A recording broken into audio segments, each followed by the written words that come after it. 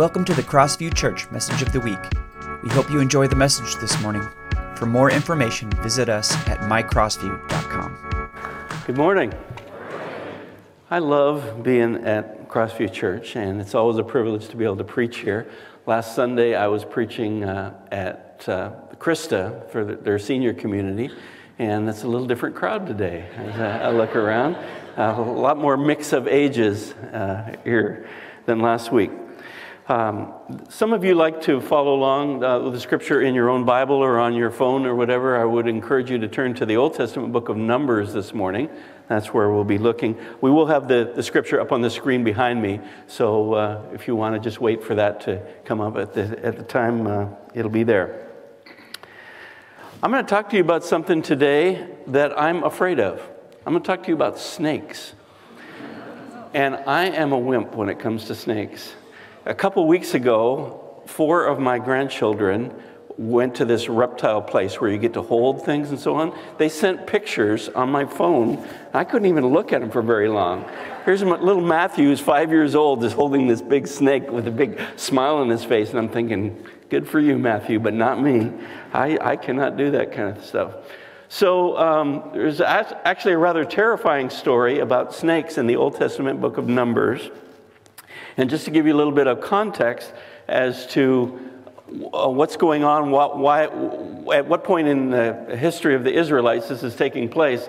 The Israelites had left Egypt where they'd been slaves and were on their way, a long journey to the promised land, the land that God had told them that would be theirs. They called it a land flowing of milk and honey, but there was a long journey before them to get there. And so this story is something that happened while they were out in the wilderness, out in the desert, before they reached the promised land. So let's look together at Numbers chapter 21, starting at verse 4. Then the people of Israel set out from Mount Hor, taking the road to the Red Sea to go around the land of Edom. But the people grew impatient with the long journey, and they began to speak against God and Moses. "Why have you brought us out of Egypt to die here in the wilderness?" they complained. "There is nothing to eat here and nothing to drink, and we hate this horrible manna." So the Lord sent poisonous snakes among the people, and many were bitten and died. Then the people came to Moses and cried out, "We have sinned by speaking against the Lord and against you. Pray that the Lord will take away the snakes." So Moses prayed for the people. And then the Lord told him, "Make a replica of a poisonous snake and attach it to a pole. All who are bitten will live if they simply look at it." So Moses made a snake out of bronze and attached it to a pole. Then anyone who was bitten by a snake could look at the bronze snake and be healed. Now, what in the world does this odd, strange story mean, and what does it have to do with us in 2023? Well, we have to wait about 12 to 1,300 years between the time when this story happened to when Jesus came and walked on earth to really get an answer as to what was being foreshadowed in this story of the Israelites. Jesus comes along and explains to us that this incident was intended to help us understand his mission to rescue you and me. Jesus in John chapter 3 is having a conversation with a man by the name of Nicodemus. And many of us are familiar with at least one part of John chapter 3. John 3:16 is where we have the familiar words, "For God so loved the world that he gave his one and only Son, that whoever believes in him will not perish but have everlasting life." That's John 3:16. But did you know that the verses preceding that, verses 14 and 15 of that same chapter, Jesus actually refers to this story about the snakes in the wilderness. John 3, verses 14 and 15. They say this, "And as Moses lifted up the bronze snake on a pole in the wilderness, so the Son of Man must be lifted up, so that everyone who believes in him will have eternal life." So Jesus was saying that this story of what happened so long ago will reveal truth to us that will lead to eternal life. So let's look at this story with that in mind. In this story, we see several things. First of all, we see the mercy of God. I think we would agree that the people were being rebellious at this time. Did you hear their ungrateful and impatient griping and complaining? In fact, the Bible says that they began to speak against God and Moses. Were these people deserving of God's mercy? I don't think so. I think they were pretty much getting what they deserved. Snake bit. It was their own grumbling that had released these snakes. Now, once they had been bitten, they were beyond human remedy or help. They had no way of healing or delivering themselves from this catastrophic thing. And so God in His mercy extended His love to them. What they could not do for themselves, God did for them. Did you know that you and I are in the exact same condition? We're helpless and we're hopeless. We may not look like it. We came in here this morning and we're all, hopefully well-groomed and dressed nicely and look like our lives are so together and everything's great. But the Bible says that we've all been bitten by the snake of sin. Without exception. Each of us has been infected. And God in His mercy has come to our rescue. Look at these words from the book of Ephesians that you see on the screen behind me. Ephesians 2, verses 1 through 5. The Apostle Paul wrote these words. He said, "Once you were dead because of your disobedience and your many sins. You used to live in sin, just like the rest of the world, obeying the devil, the commander of the powers in the unseen world. He is the spirit at work in the hearts of those who refuse to obey God. All of us used to live that way, following the passionate desires and inclinations of our sinful nature. By our very nature, we were subject to God's anger, just like everyone else. But God is so rich in mercy, and He loved us so much that even though we were dead because of our sins, He gave us life when He raised Christ from the dead. It is only by God's grace that you have been saved." This passage says it so well. It tells us where we were before Jesus came and offered this mercy to us, and what has become of us because of His mercy. That's what God has done for us. In fact, this scripture says that God is rich in mercy. God doesn't have to just, mete out a little bit to each one of us. Well, you get a little bit of mercy. You get a little bit. No, He's rich in mercy. He has more than enough to go around. And He's made a way for the deadly venom of sin to be nullified and for you to be healed. Let's look at some other scriptures that point to God's mercy. The Old Testament book of Micah, chapter 7, verse 18. "Where is another God like you, who pardons the guilt of the remnant, overlooking the sins of His special people? You will not stay angry with your people forever, because you delight in showing unfailing love." Or in another translation, delight in showing mercy. Titus 3 and verse 5. "He saved us not because of the righteous things we had done, but because of His mercy. He washed away our sins, giving us a new birth and new life through the Holy Spirit." And in 1 Peter 1 and verse 3, "All praise to God, the Father of our Lord Jesus Christ. It is by His great mercy that we have been born again, because God raised Jesus Christ from the dead." There's a story of a little boy. He was 8 years old, and he was the youngest of the children in his family. And this little boy had a problem. His problem was he would never be on time. He was always late. The family was going somewhere. He was always the last one to get out to the car. And just day after day, this was a problem. And he was particularly bringing a problem to the family in that he would never show up on time for dinner. Dinner would be ready, the family would be seated at the table, and he couldn't be found. So one day his parents sat down with him and said, "This is a problem, and you need to make a change. In fact, if you're late at this point anymore, there's going to be some serious consequences. Do you understand?" He said, "Yes, I understand." So the next night, it's dinner time. Family's seated at the table. He's not there. And they sat there and they waited. About 5 or 10 minutes after the appointed time for dinner, he walks in the house, walks up to the table and just kind of slinks in and sits down. And the boy looks looks around the table and he sees that everybody's got meat and potatoes and vegetables, everything on their plates, and he looks down at his own plate and it's a dry crust of bread. He's thinking consequences. His father says a blessing over the meal. Everybody's about to dig in. And the father, after the prayer, picks up the boy's plate with the bread on it, puts it in front of himself, takes his own plate, heaping with food, puts it in front of the boy. Doesn't say anything. And the boy just starts eating. And all the father had that night was a crust of bread. That boy grew up, this is a true story. That boy grew up and he said, because of what my father did that night, I've never had a problem of understanding mercy. You see, what he deserved, the father took upon himself. And what he didn't deserve, a full plate of food, the father gave to him. That's what the Lord has done for you.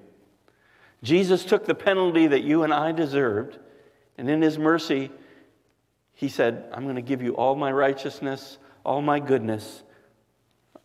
A heaping plate full of it is yours. That's the mercy of our God. And this story is a reminder to us of that.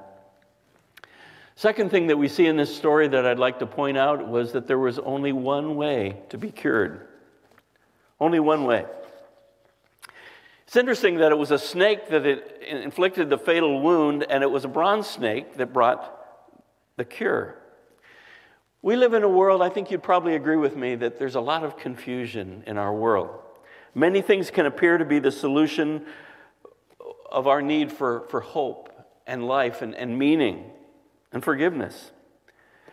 We must be careful to turn to the right remedy, and there's only one. So many things present themselves as remedies today, and they may have the appearance of being legitimate and truly able to set us free from the snake bites of sin, but they cannot. Psychology is not a remedy for sin. Now, I'm not anti-psychology. I think it's an important science and can help a lot of people. But only Jesus can save us from our sins. Education is not a cure for the wicked heart. I'm all for education, but only Christ can change a heart. Positive thinking is fine in itself, but it will not eradicate sin. Only Christ Jesus and the blood he poured out on the cross can do that for us. Friends, don't be deceived. Many things present themselves as givers of life and that which will make us happy and fulfilled. Don't fall for those counterfeits. They do not have the power to deliver your soul from sin because only Jesus can do that. Look at the scripture on the screen, Acts 4:12. There is salvation in no one else. God has given no other name under heaven by which we must be saved. Next, this story shows us that the remedy didn't seem to make sense. I imagine some of the Israelites might have said, now how can a bronze snake up on a pole cure snake bites? Reason says that doesn't work. Logic would say, come on, that doesn't work. Science, follow the science, they would say. Well, science would suggest that that's foolishness. And all those years later, when Jesus talked to Nicodemus and he brought this story up, and he said, Nicodemus, you must be born again. And Nicodemus said, what? That doesn't make any sense. How can I be born again? I've already been born. And today, many people wonder, how in the world could the death of a Jewish carpenter 2,000 years ago have anything to do with us, have any impact and significance to us? Well, 1 Corinthians chapter 1, starting at verse 21, you see on the screen. Since God in his wisdom saw to it that the world would never know him through human wisdom, he's used our foolish preaching to save those who believe. It is foolish to the Jews who ask for signs from heaven, and it's foolish to the Greeks who seek human wisdom. So when we preach that Christ was crucified, the Jews are offended, and the Gentiles say it's all nonsense. But to those called by God to salvation, both Jews and Gentiles, Christ is the power of God and the wisdom of God. This foolish plan of God is wiser than the wisest of human plans, and God's weakness is stronger than the greatest of human strength. Very simply, it's God's remedy for the snake bite of sin that we've all experienced. And we dare not ignore it. God gave specific instructions as to how the people could be saved from the snake's deadly bite. Now, what would have happened if Moses had said, you know, snakes aren't really a positive image right now for our people. They're not politically correct. I know God said make a statue of a snake, but I think I'll just make a nice statue of a puppy. Wouldn't a puppy be nice? You know, people could look at that and it would give them this warm feeling inside. Perhaps it would make more sense to us, but it's not what God said. What if Moses had said, you know, what I'm going to do is I'm going to open snake bite clinics. And we're going to distribute and mass market this venom removal kits, you know, and it's going to help people. It seems logical to us, right? It seems like the right thing to do. It sounds like a decent plan, but friends, it's not what God said. When it comes to the salvation of your eternal soul, I take you back to those words of Peter that I shared earlier. There is salvation in no one else. God has given no other name under heaven by which we must be saved. That name is Jesus. Next, we want to look at the truth that the source of deliverance had to be lifted up. Now, God specified that the snake, that bronze snake, had to be put up on a pole. What was that all about? What did that mean? Well, it's foreshadowing our Savior. Jesus said, you see John chapter 3 and verse 14, as Moses lifted up the bronze snake on a pole in the wilderness, so the Son of Man must be lifted up. The word lift up that Jesus spoke of here is a Greek word that's pronounced hupso. We would spell it in English H-U-P-S-O. And it means to physically lift up. So if I were to lift up this table, that's what hupso means. Jesus was lifted up on the cross, lifted up to pay for our sin, lifted up to die publicly, lifted up to give his life for you and for me. You see, if Jesus had refused the cross, if he had evaded it somehow, remember when Jesus was in the Garden of Gethsemane praying, Lord, if there's any other way, Father, if there's some other way that people can be saved without my doing this, then I ask you for that. And then he said, nevertheless, not my will, but yours be done.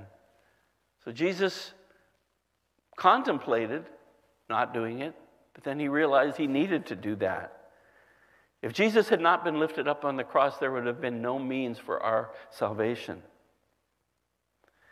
I read a story a while back about something that happened back in the Midwest. It was when a tornado had come through, I think it was in the state of Iowa, if I'm remembering right, and it hit this little town. And as the tornado was coming, there was tornado warning sirens going off, and people knew it was coming. And even in the distance, they could see the funnel cloud coming towards them. And there was a young family that lived in this little town, and they just had a little baby, one child that had been born just a few months before. And they were concerned for their own safety, but obviously they were concerned about their young child. And they saw that the tornado was getting closer and closer and closer. And so what they did was they put the baby down on the floor in their living room, and they covered the baby with their own bodies to protect the child. And the next day when the rescue people were coming through trying to find survivors or victims of the tornado, they came across this house which had been totally leveled. And as they were going through the debris, they heard this little murmur, sounded like a baby. And they uncovered the parents who had both lost their lives. But this baby's life had been spared because mom and dad had covered them. That's a picture of what Jesus has done for us. He laid down his life so that we might be spared. The cross, the lifting up of Jesus, is central to our Christian faith. Jesus said that the Son of Man must be lifted up. That's this word, hupso. But there's another connotation or meaning that we can take from the word hupso. It can also mean, in a metaphorical sense, to exalt or to glorify.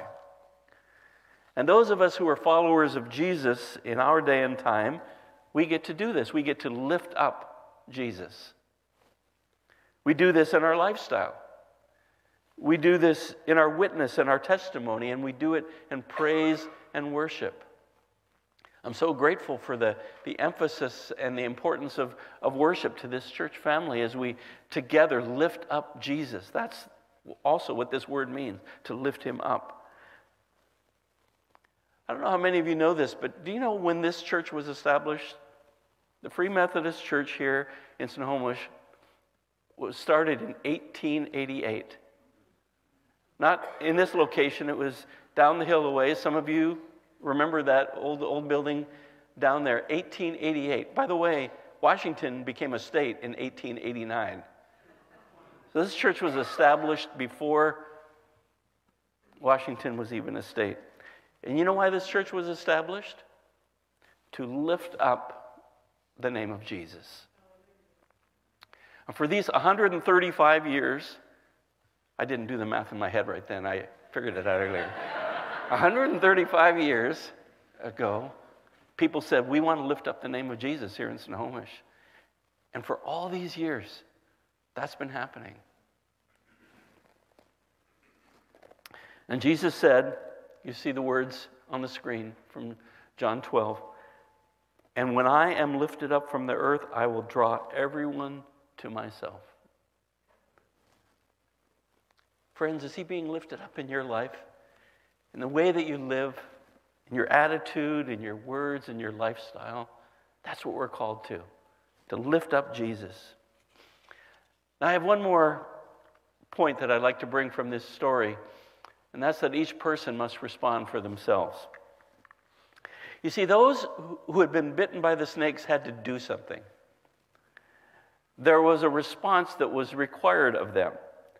It wasn't enough just to say, yeah, I know there's a snake up on a pole somewhere and that's going to save us.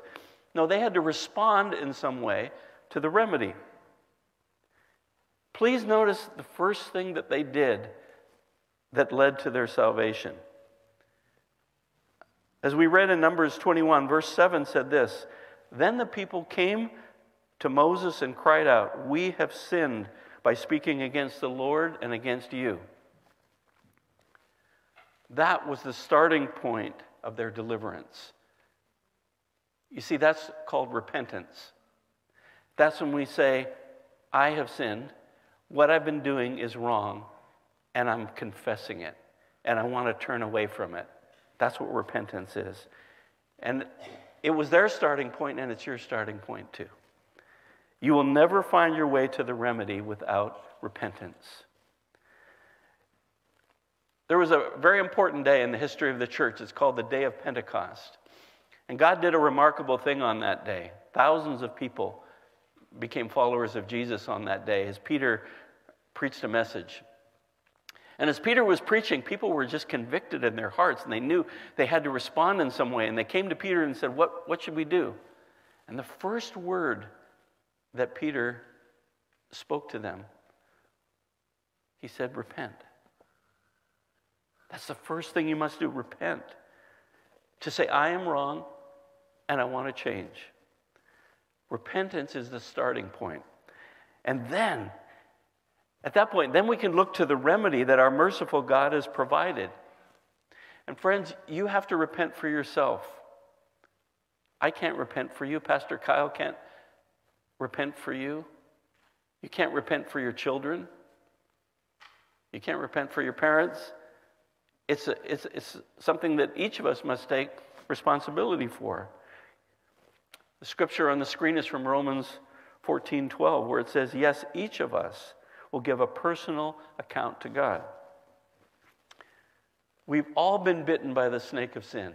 You have, I have. And we need a remedy. Because sin is a terrible disease. It is always fatal. Let's not live in denial. We need a Savior. If you had literally been bitten by a poisonous snake and were going to die, I'm guessing you'd do just about anything you could to be cured. Or if someone that you love was in that condition. And so, friends, it's my privilege today to point you to the cure. I point you to Jesus Christ. He is the remedy. He is the only cure for the venom of sin that has touched your life. And I want to ask you today, have you responded? Have you come to God and repented? Said, God, I acknowledge I have been wrong. I'm a sinner. I need your forgiveness. The Bible says all of us who do that, or any of us that do that, God won't turn away. God will respond with mercy. And then we say, and I receive the remedy that you've provided, Jesus Christ. I ask him into my life to be my Savior, not just in general the Savior of everyone, but for me personally. Have you responded that way? Jesus was lifted up on the cross to save you. Respond to him today. Receive him in your heart. And in just a moment, we're going to observe communion. The communion elements are in front of me here. What a reminder they are to us that Jesus, his broken body and his shed blood were the provision that God gave so that we could be free. Let's pray together.